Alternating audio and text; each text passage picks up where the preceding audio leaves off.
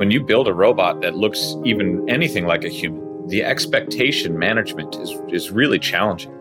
All of a sudden, the consumer or the business says, gosh, this needs to operate like C-3PO or K2SO or any, pick your notable, humanoid robot from what science fiction has shown us. So, that focus on expectation management is just a challenge we still haven't really been able to get over yet in the human-centric space.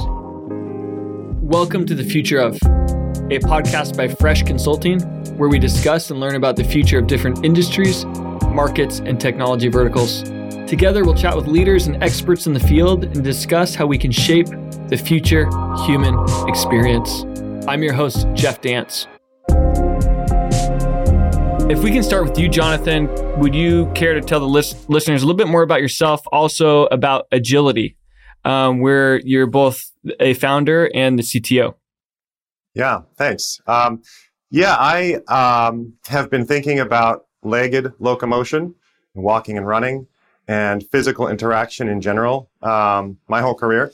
And, that's taken me through an academic path. I was a professor before this, studying biomechanics of animals, studying reduced order models, simulations. And then if you really understand something, you should be able to reproduce it, right? So figuring out how to capture the principles of physics, how do these things work, and make robots that capture those core physics and really demonstrate walking and running in the same way that you see an animal doing it. That's my background in a nutshell. And co-founded this company because I want to make a difference with it. That's an enabling technology. If you can build robots that go where people go and can really interact with the world in many of the same ways that people can, right?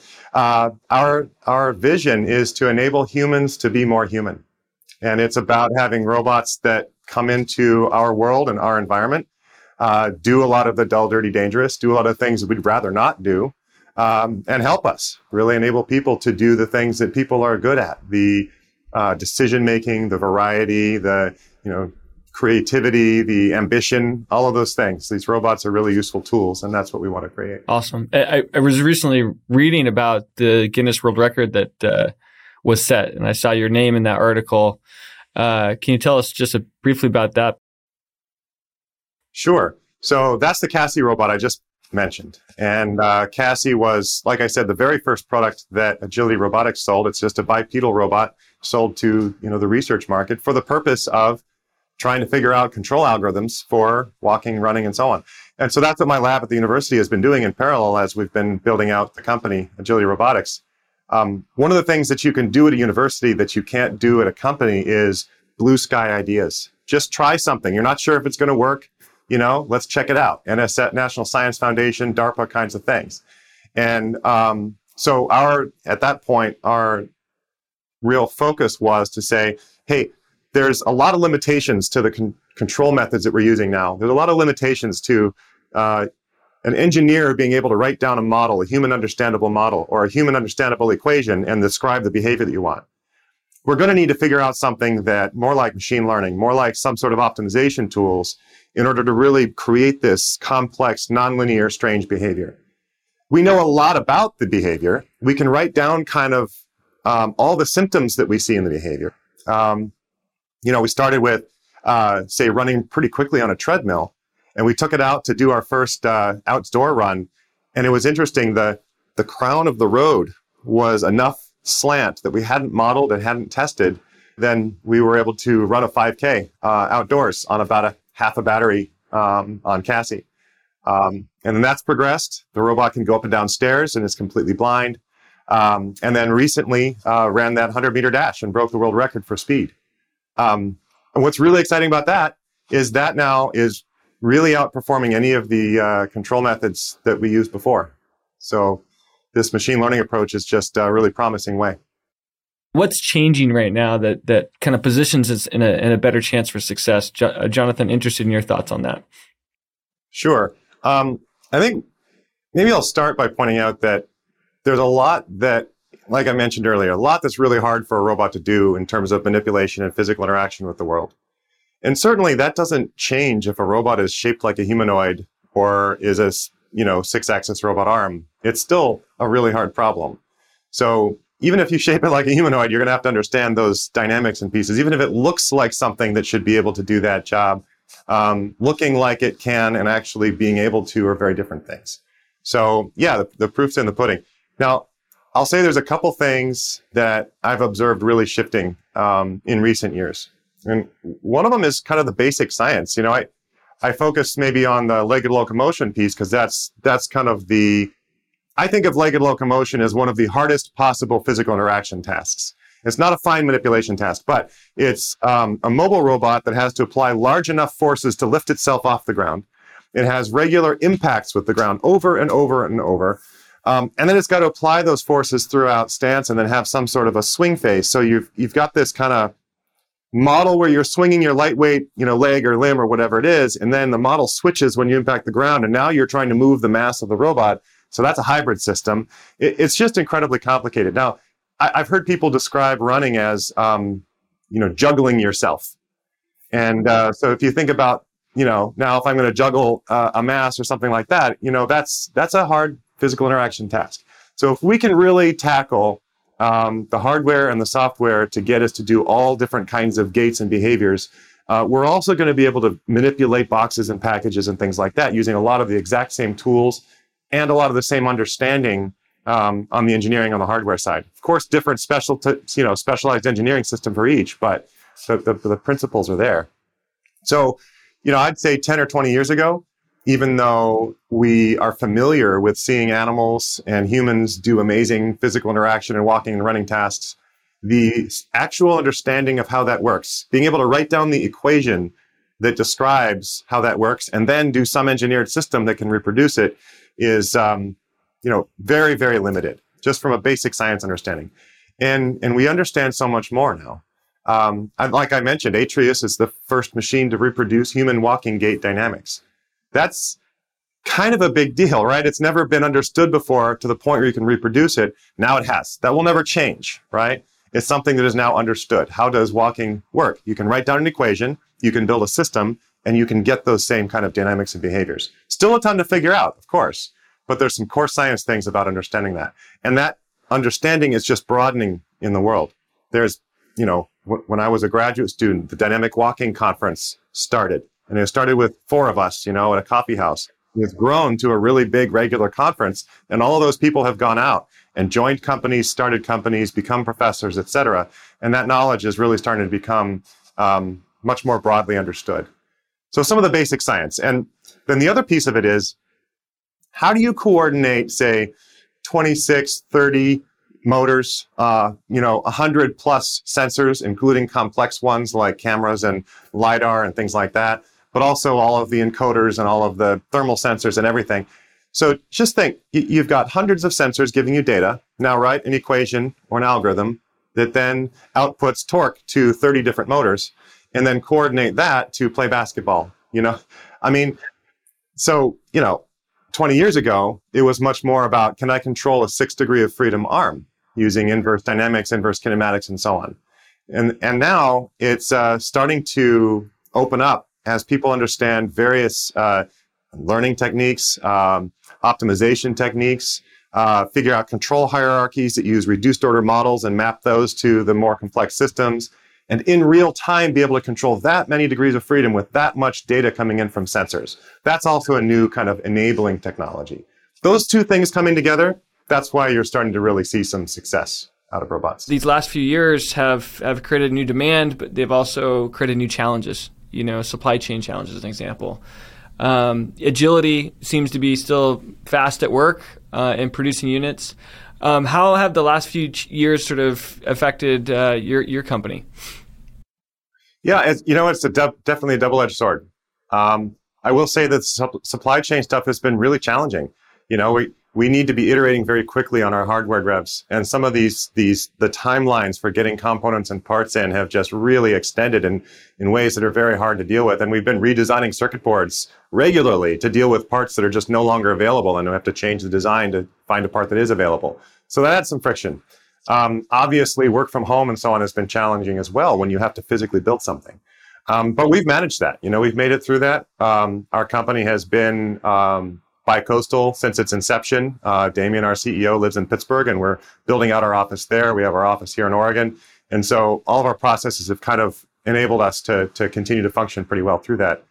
On the other hand, people's attitudes have really changed about automation when they realized how much tools like this can improve their quality of life and the things that they rely on. And people's perception of risk, of what's dangerous in the dull, dirty, dangerous, has changed.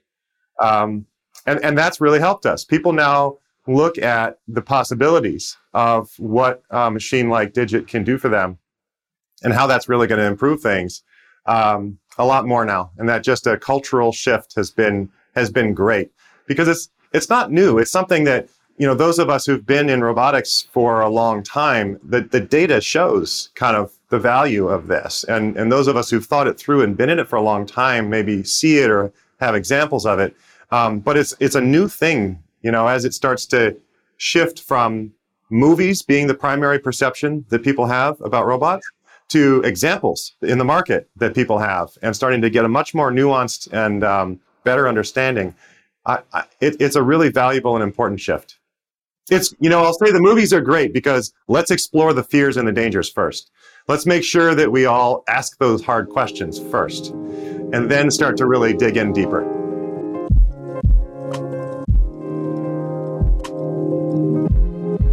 Kane, if I can start with you, would you care to tell the listeners a little bit about yourself? Indeed. Thank you. Thank you for having me. It's a pleasure to be back in the saddle alongside Roger as well. It's been a little while. My name's Kane Sims. I'm a founder of a consultancy called VUX World. We help organizations plan and execute customer experience strategies with a focus on artificial intelligence, and namely conversational AI and voice AI, which is what we're going to talk about today. Any thoughts on the future of voice kind of connected to robotics? I'd like to say, Alexa, do the dishes and take out the trash and do the laundry and order me my favorite pizza, like all in one breath. But do you guys have any thoughts for the future there? And we're obviously spending time there, but I'm interested in your perspectives as well. Yeah, it's interesting. I don't know where I stand on the whole home robot thing. Again, we were talking about references to old programs. So we've talked about Knight Rider. I'm sure there's a few people who've seen the Jetsons in the past. And whether we're heading to that level of robotics in the home, I know Amazon have launched Astro and stuff like that, which is the kind of first edition of an in-home robot. And there's a couple of voice-enabled Hoovers and stuff like that. I don't know. I honestly don't know where that stuff will head, to be honest, fundamentally, because there's only a handful of things I can imagine it doing, and I wouldn't really want it following me around the house. Having said that, if you'd have told me 20 years ago I'd have been talking to a hockey puck in the side of my living room, then I might have thought you were a bit mad then as well. But certainly, what do robots do is the exact same answer to that question as when you ask, what does an assistant do? What does a digital assistant do? Which is, it does grunt work that people don't like doing, or they get tired of doing. A bot never has a day off, it never has a sick day, doesn't want to put annual leave in, never has to leave early to go and pick the kids up. So it does stuff repetitively, consistently over time. And so I think that we're going to see definitely a proliferation of robots in the enterprise and robots in areas in public and whatnot where that kind of grunt work is needed. How is a voice interface going to help or hinder? I think people, if you look at Sophia, one of the famous kind of like humanoid robots, if you like, you see a robot like that, and immediately you just assume that you can talk to it. It's the same thing when you see a digital avatar on screen or in an app, or if you want to get into the kind of metaverse conversation. Digital avatars inherently must be able to be spoken to, because that's exactly what they're an embodiment of a human being. And so if you ever have a robot in the world, wherever it is, whether it's on a factory stacking boxes or whether it's in a house stacking the dishwasher, if it's got a face, if it looks like a human, it needs to have a conversational interface, because there's just an expectation there. I also think there's room beyond that when it comes to the practical side of it. Like it would be ideal to be able to ask your washing machine what's wrong with it, be able to ask the robot if it's got a problem, how to debug it, how to fix it. All of that kind of stuff that you need to Google and watch YouTube videos and figure out how to do stuff should be solved by not just the voice interface, but having the capability to serve those needs as part of the software. But yeah, I think that in closing, anything that looks like a human, you should be able to speak to, and voice is naturally the only actually real modality of doing that. As we think about where VR is going with not just analyzing your voice and having conversational UI built into it, but also your eye movements and your emotions and some of your body language. Any thoughts on how this will play into kind of the metaverse? Well, in the metaverse, you don't have a keyboard.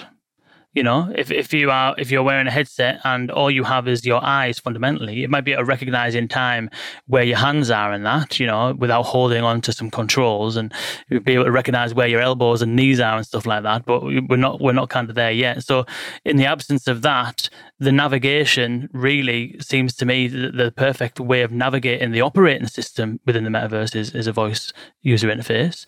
But then also, even within there, you know, there's definitely going to be digital beings that are not actually real, you know, digital avatars, virtual humans, and interacting with them is going to be through a conversational AI.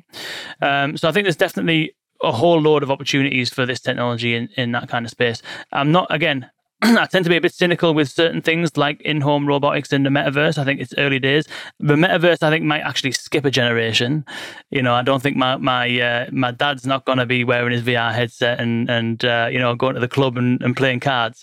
But I think that the operating system level needs some kind of navigation capability, and I think voice is perfect. And then within those environments, as more use cases and scenarios get built in them, I think we're going to see actually interaction with virtual beings being dominated by a voice interface as well.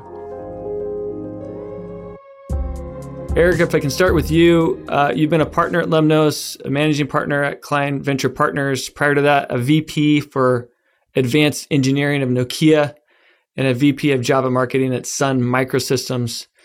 Really like that combo of hardware and software experience that you have over dozens of years. And over that time, you've built some of the most well-known products and probably advised, I don't know, how many companies have you advised over the years? I think I've invested and advised over 100 companies, which sounds crazy. And, I was blessed to have the opportunity to work on some iconic products over the years. I worked on the original Macintosh PowerBooks and the first PowerPC Macs. I got to work on some of the original Palm pilots when I was at Palm. Started a little video game company called Bungie, helped start that with some great folks, makers of the Halo universe. So yeah, I've had a great career, but hardware has always been a big part of that and weaved into my narrative. Awesome. As it relates to construction itself, given our topic today, tell us more about some of the experience in that space. Yeah, about 6 or 7 years ago, my partners and I at Lemnos were really researching the future of labor.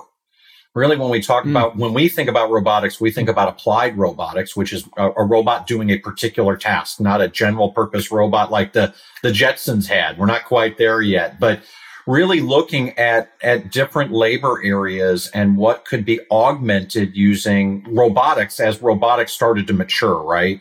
We finally got to the point where we could, from a cost perspective, build robots that could perform useful tasks. And what we found was that construction was one of the more powerful areas for that growth. And so we started looking at investments both in construction-based robotics companies like Quartz Robotics that was looking at construction towers and safety around that, and some horizontal applications like functional safety and security with a company like Fort Robotics. So we've had the opportunity to invest in the area. We believe very strongly that construction is one of those tasks. Again, if you look at it, there's so many subtasks that are necessary to bring a building up. And right now there is the opportunity for some of those to be automated. Not all of them yet, but some of them. And so that curiosity and that data started us down a path of investing and learning and working with everybody in the industry around this. Thank you. And thanks for being here with us. Really excited to get your perspective from all that experience that you have. As experts in this space, and as we project forward, what does the future of construction look like to both of you? Eric, let's start with you. Yeah, I think an interesting way to do that is just to take a bunch of technologies and project them into the future, but overlay them into construction, right? And you can do things, and I'll start with a simple example. If you look at the future of mixed reality, right? The opportunities here are huge. Mitch, as you know, like one of the big things is, is coordination on a job site and knowing that the job's been done right. And the right is there's this interesting term, BIM, right? That somebody designed it a certain way, but all through that process, so many different tradespeople come to work on a project. And you can start to imagine in a future where you're going to be able to put on an augmented reality, pair of glasses and really see the data behind the actual physical object, right? We talk a lot about digital twinning, right? This idea that there's a digital version. Well, the digital version starts with what we intended the building or the property to be.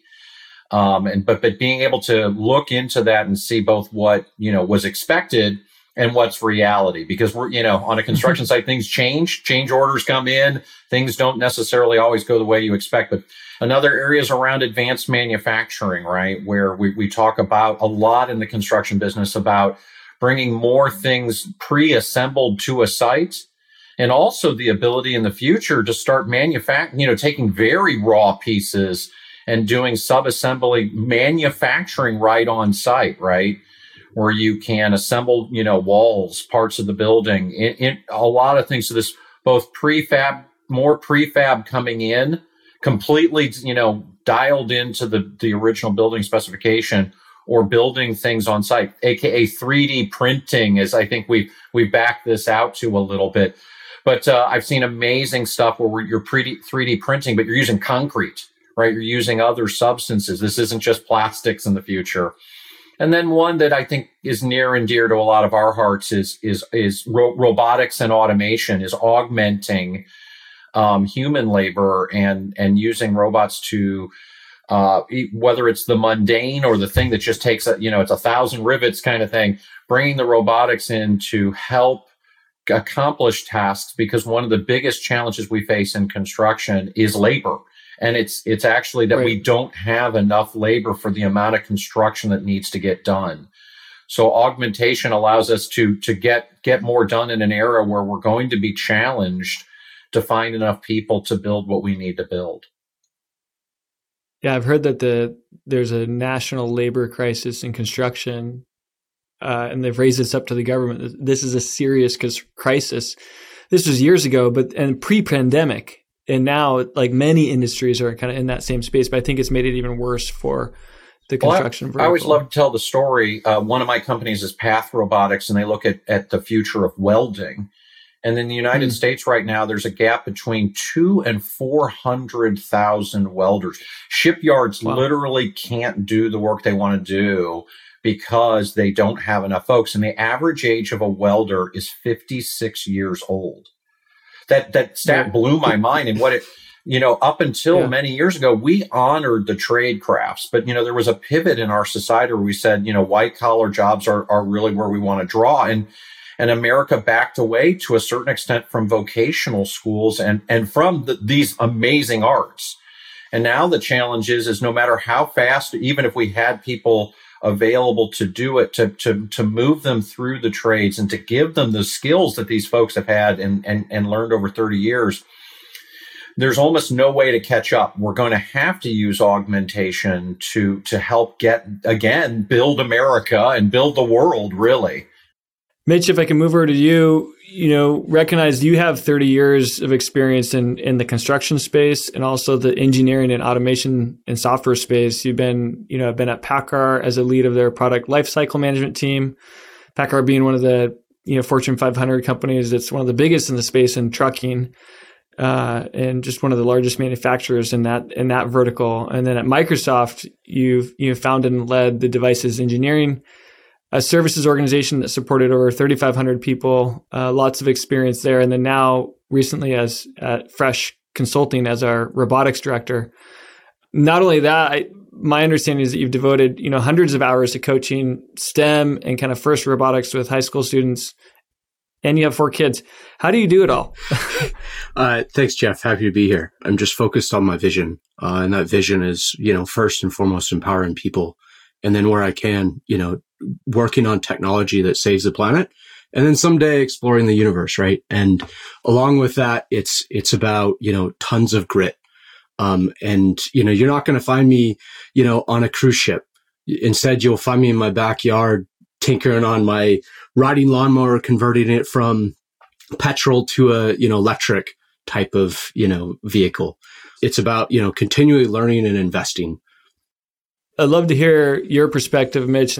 What does the future of construction sort of look like for you? I resonate a lot with all of Eric's comments. And, from a general contractor standpoint, the way I look at it is really looking at the problems that they face. And, as Eric was saying, it's going to that, how can I coordinate my crew and my subs more effectively at the right time within the building plan, and the communication between different subcontractors, the suppliers delivering material on site, and really that connectivity, right? The future of the smart job site is really about bringing connectivity to both your materials and your tools and your people. So the last thing I need is one of my subs forgetting their tool on the other side of the site, and it takes them 2 hours to walk over and get it and return back to their, the site where they're performing work. And then it goes into that augmentation, right? Knowing the people within the space, they enjoy what they do, but they want to do less of those annoying, repetitive tasks. It's right. How can, as Eric was talking about, from an augmentation standpoint, how can I understand if I'm installing an electrical panel within this wall, what's the BIM say? What does code say?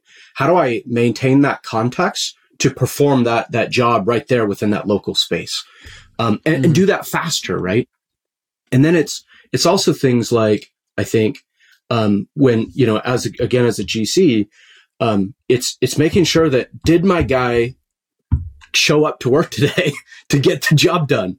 And so, how can I augment and help those that do show up more effective? So like, I think of this scenario of a drywall installation. And, a semi truck pulls in, pallets full of drywall. You have 2 folks unloading onto drywall carts, then 2 folks walking that drywall cart into the place of installation, and then repeating that tons of times. And so it's, well, what if instead of 2 people walking that drywall cart loaded with drywall, what if it's 1 and it's a, robotic cart that then understands context of what the mission is, follow this person to the place of, installation. There's 1 less person that's required on the job site, and going back to the comment of, white collar versus blue collar, it's now there's somebody at, some engineering desk designing the next thing to augment those that are still on site.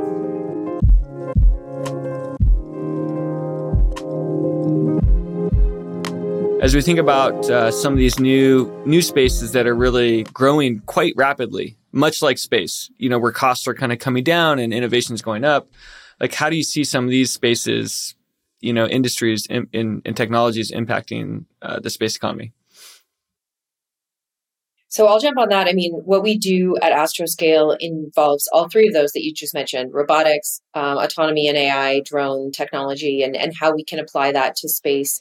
When we're talking about the segments of the space economy, one of the big gaps that exist today that we're starting to fill is delivering value in space.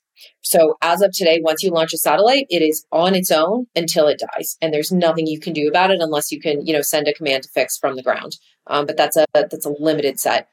What we need is the ability to offer value from something in space to another part of the in-space economy, and that will absolutely leverage. Robotics is key to that, for our ability to keep a satellite in operation, or once we get to the step of being able to repair problems with satellites on orbit so that they can continue operating.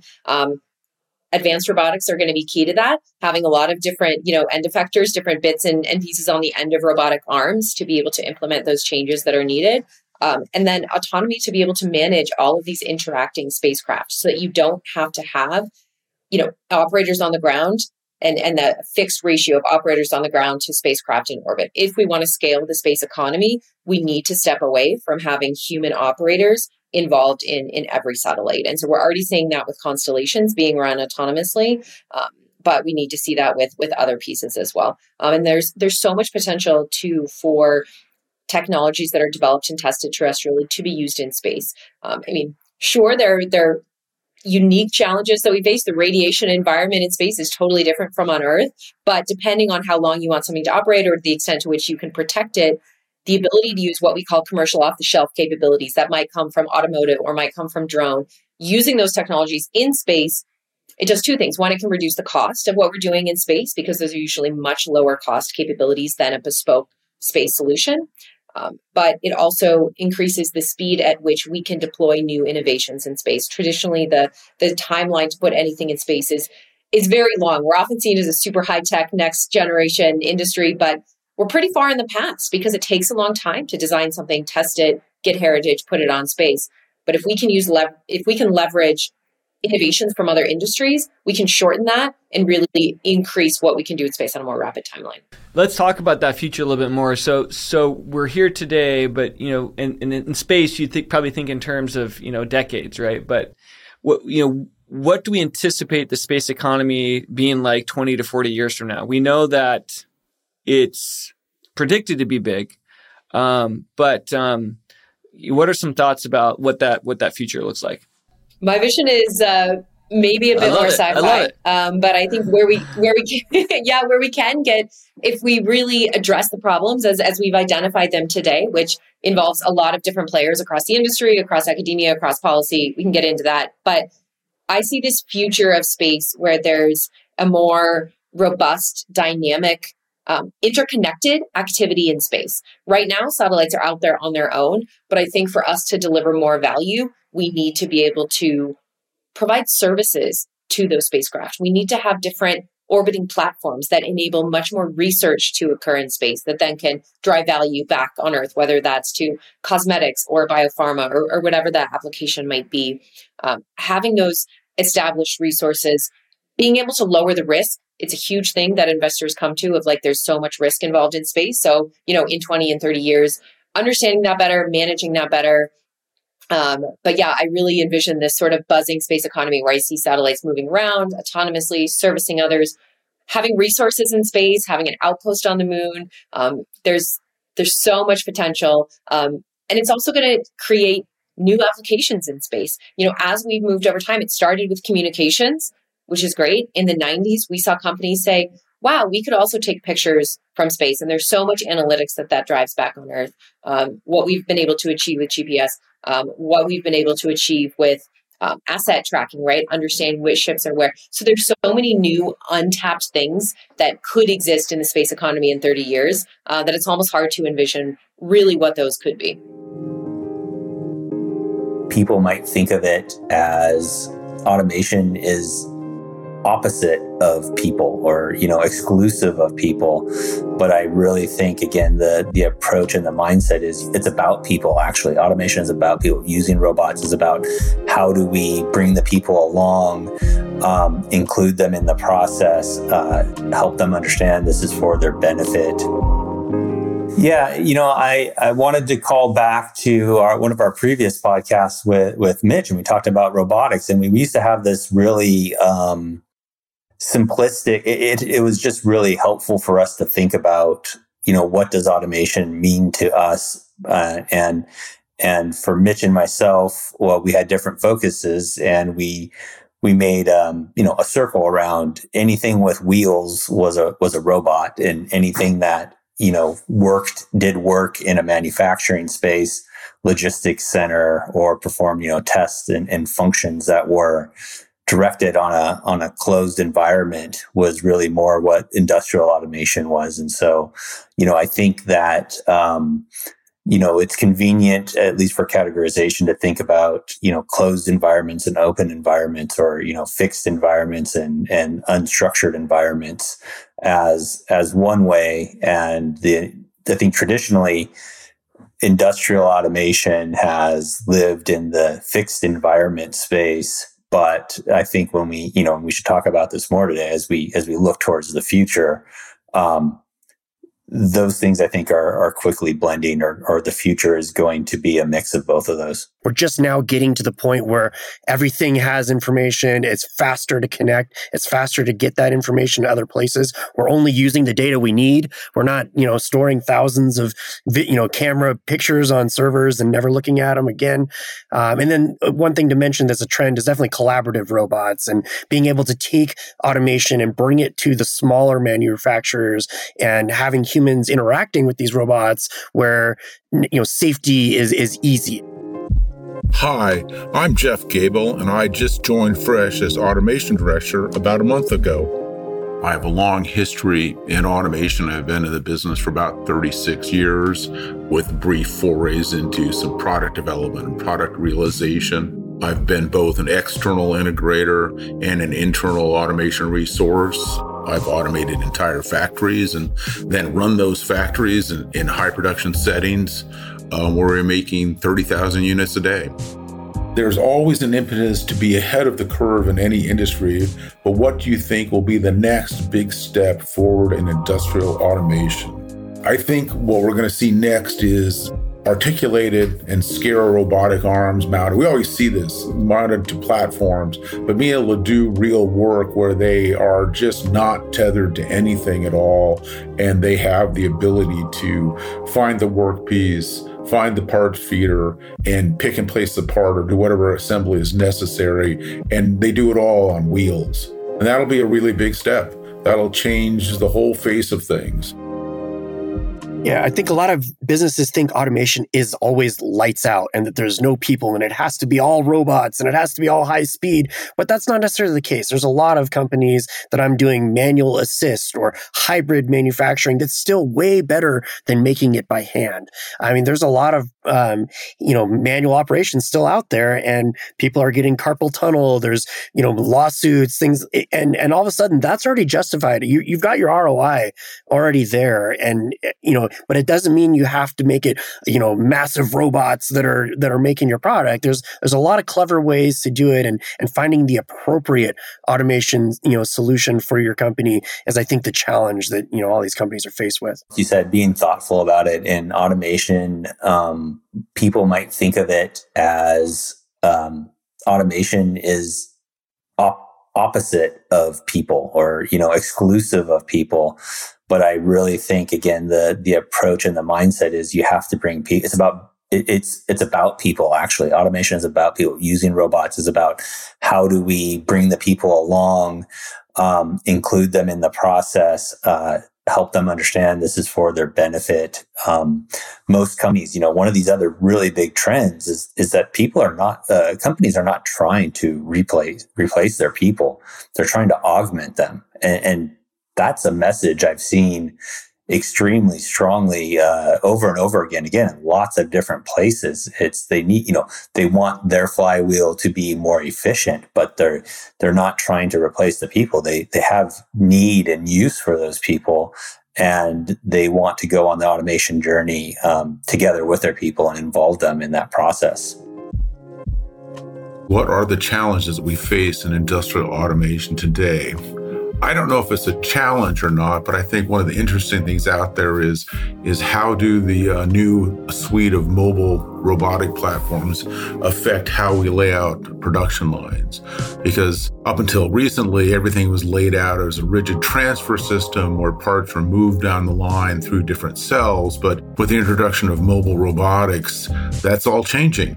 And, there are big questions about the stability of the platform and the accuracy of the platform and what all you can do with that with a limited power budget. But it is going to change the face of automation in the next decade. And it's going to be a very interesting change. In this episode of The Future Of, we're joined by Amanda March to explore the future of recycling. Amanda, we're so excited to have you and touch on this important subject about our future together. Thanks, Jeff. Happy to be here. Yeah, it's so exciting.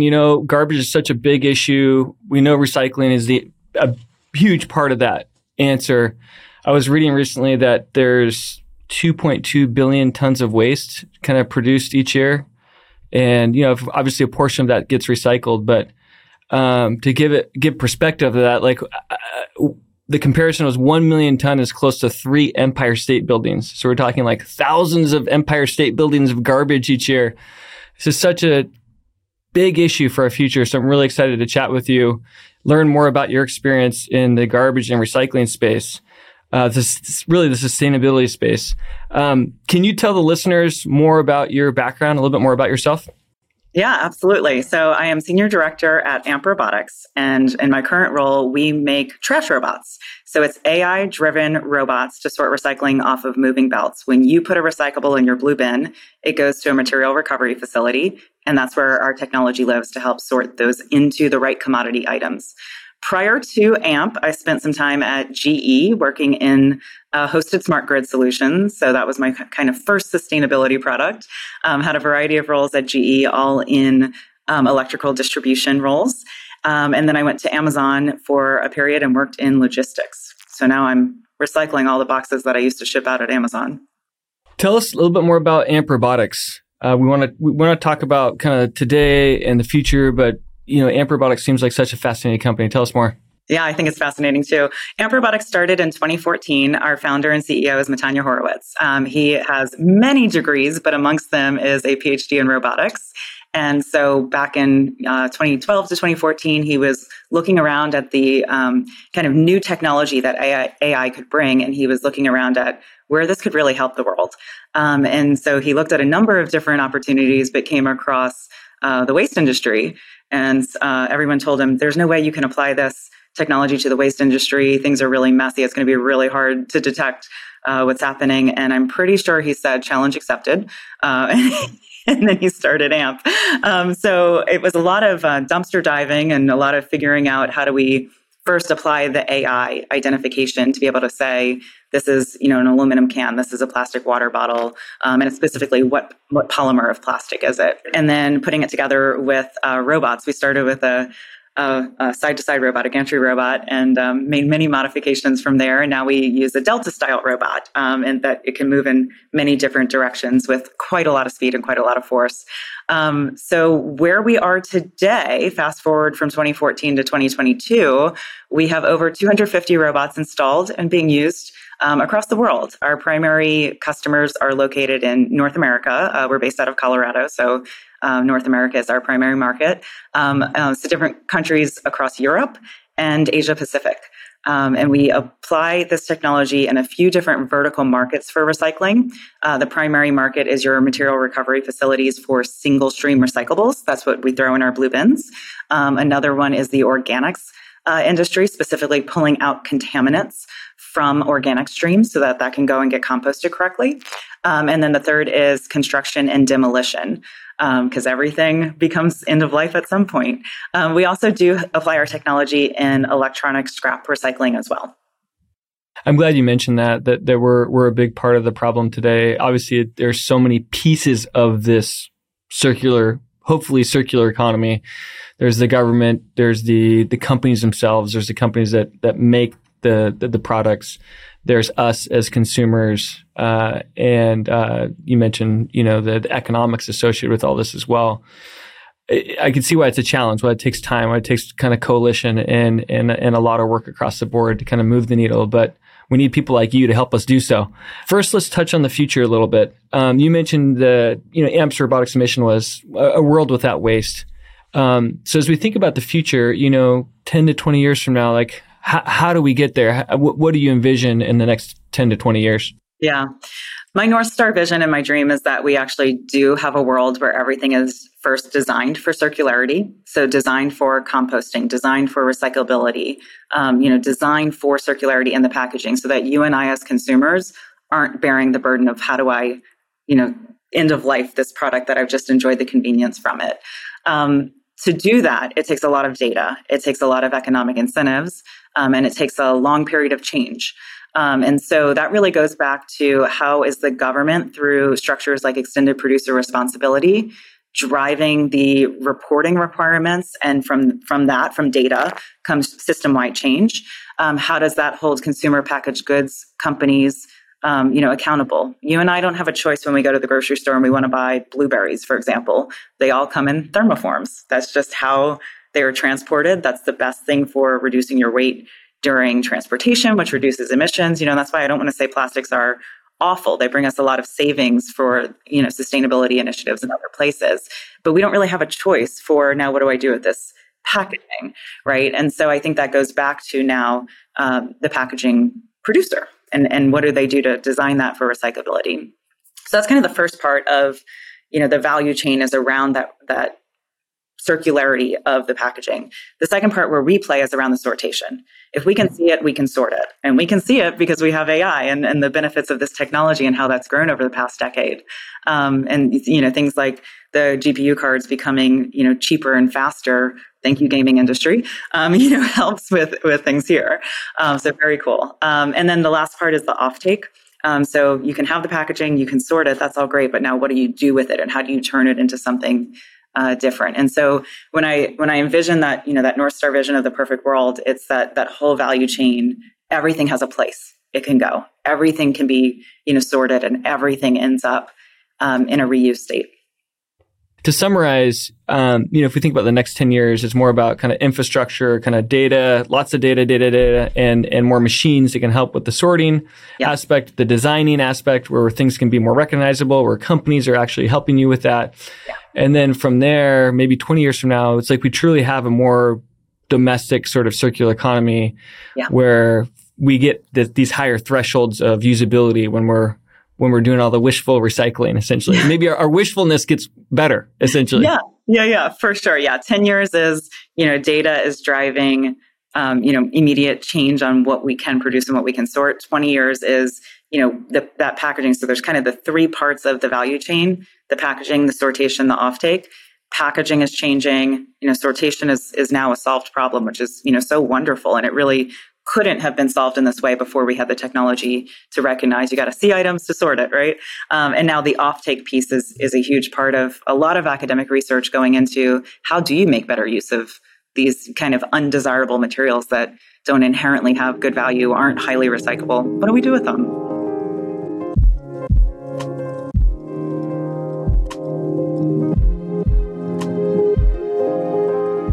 Steve, grateful to have you here with us. As we look to the future, like 20 years from now, what do you see autonomous systems doing? I believe the autonomous systems will be ubiquitous everywhere. It will be like everyday normal items for everybody's life, not only in the factory floor, but also in some consumer use cases. Think about now, like in China, some companies are deploying those robot taxis on the open road already. In US, it's the case that we have a couple of companies doing this too. This is the beginning. I think with all those technologies penetration to our daily life, and sooner or later we'll see a lifestyle change for everybody. This is what's happening. Yeah. The thought is that we're building things that are designed for us not to control. Mm-hmm. But we very much still want to control and have intent in autonomous systems. Elaborate a bit more on that. What are your thoughts? Well, I wouldn't like the word of control per se, because in the end, you cannot control anything. Especially, I don't believe we can control robots in all the aspects as the technology evolves. What we can do is that we can find a way to live in harmony with those devices and the robots. And robots need to respect the human being, and we also need to respect the robot. Because there also quite a lot of debate, either in the science fiction society or in the public space, about should we set up some fundamental rules for the robots. Like first of all, robots should not hurt human being, right? The same thinking about that is if people are using the AI or perception computer vision technologies trying to control people's life, like in some spaces, they use surveillance cameras in a very abusive way, trying to probe your privacy or let you behave good. That's not the right way to use the AI.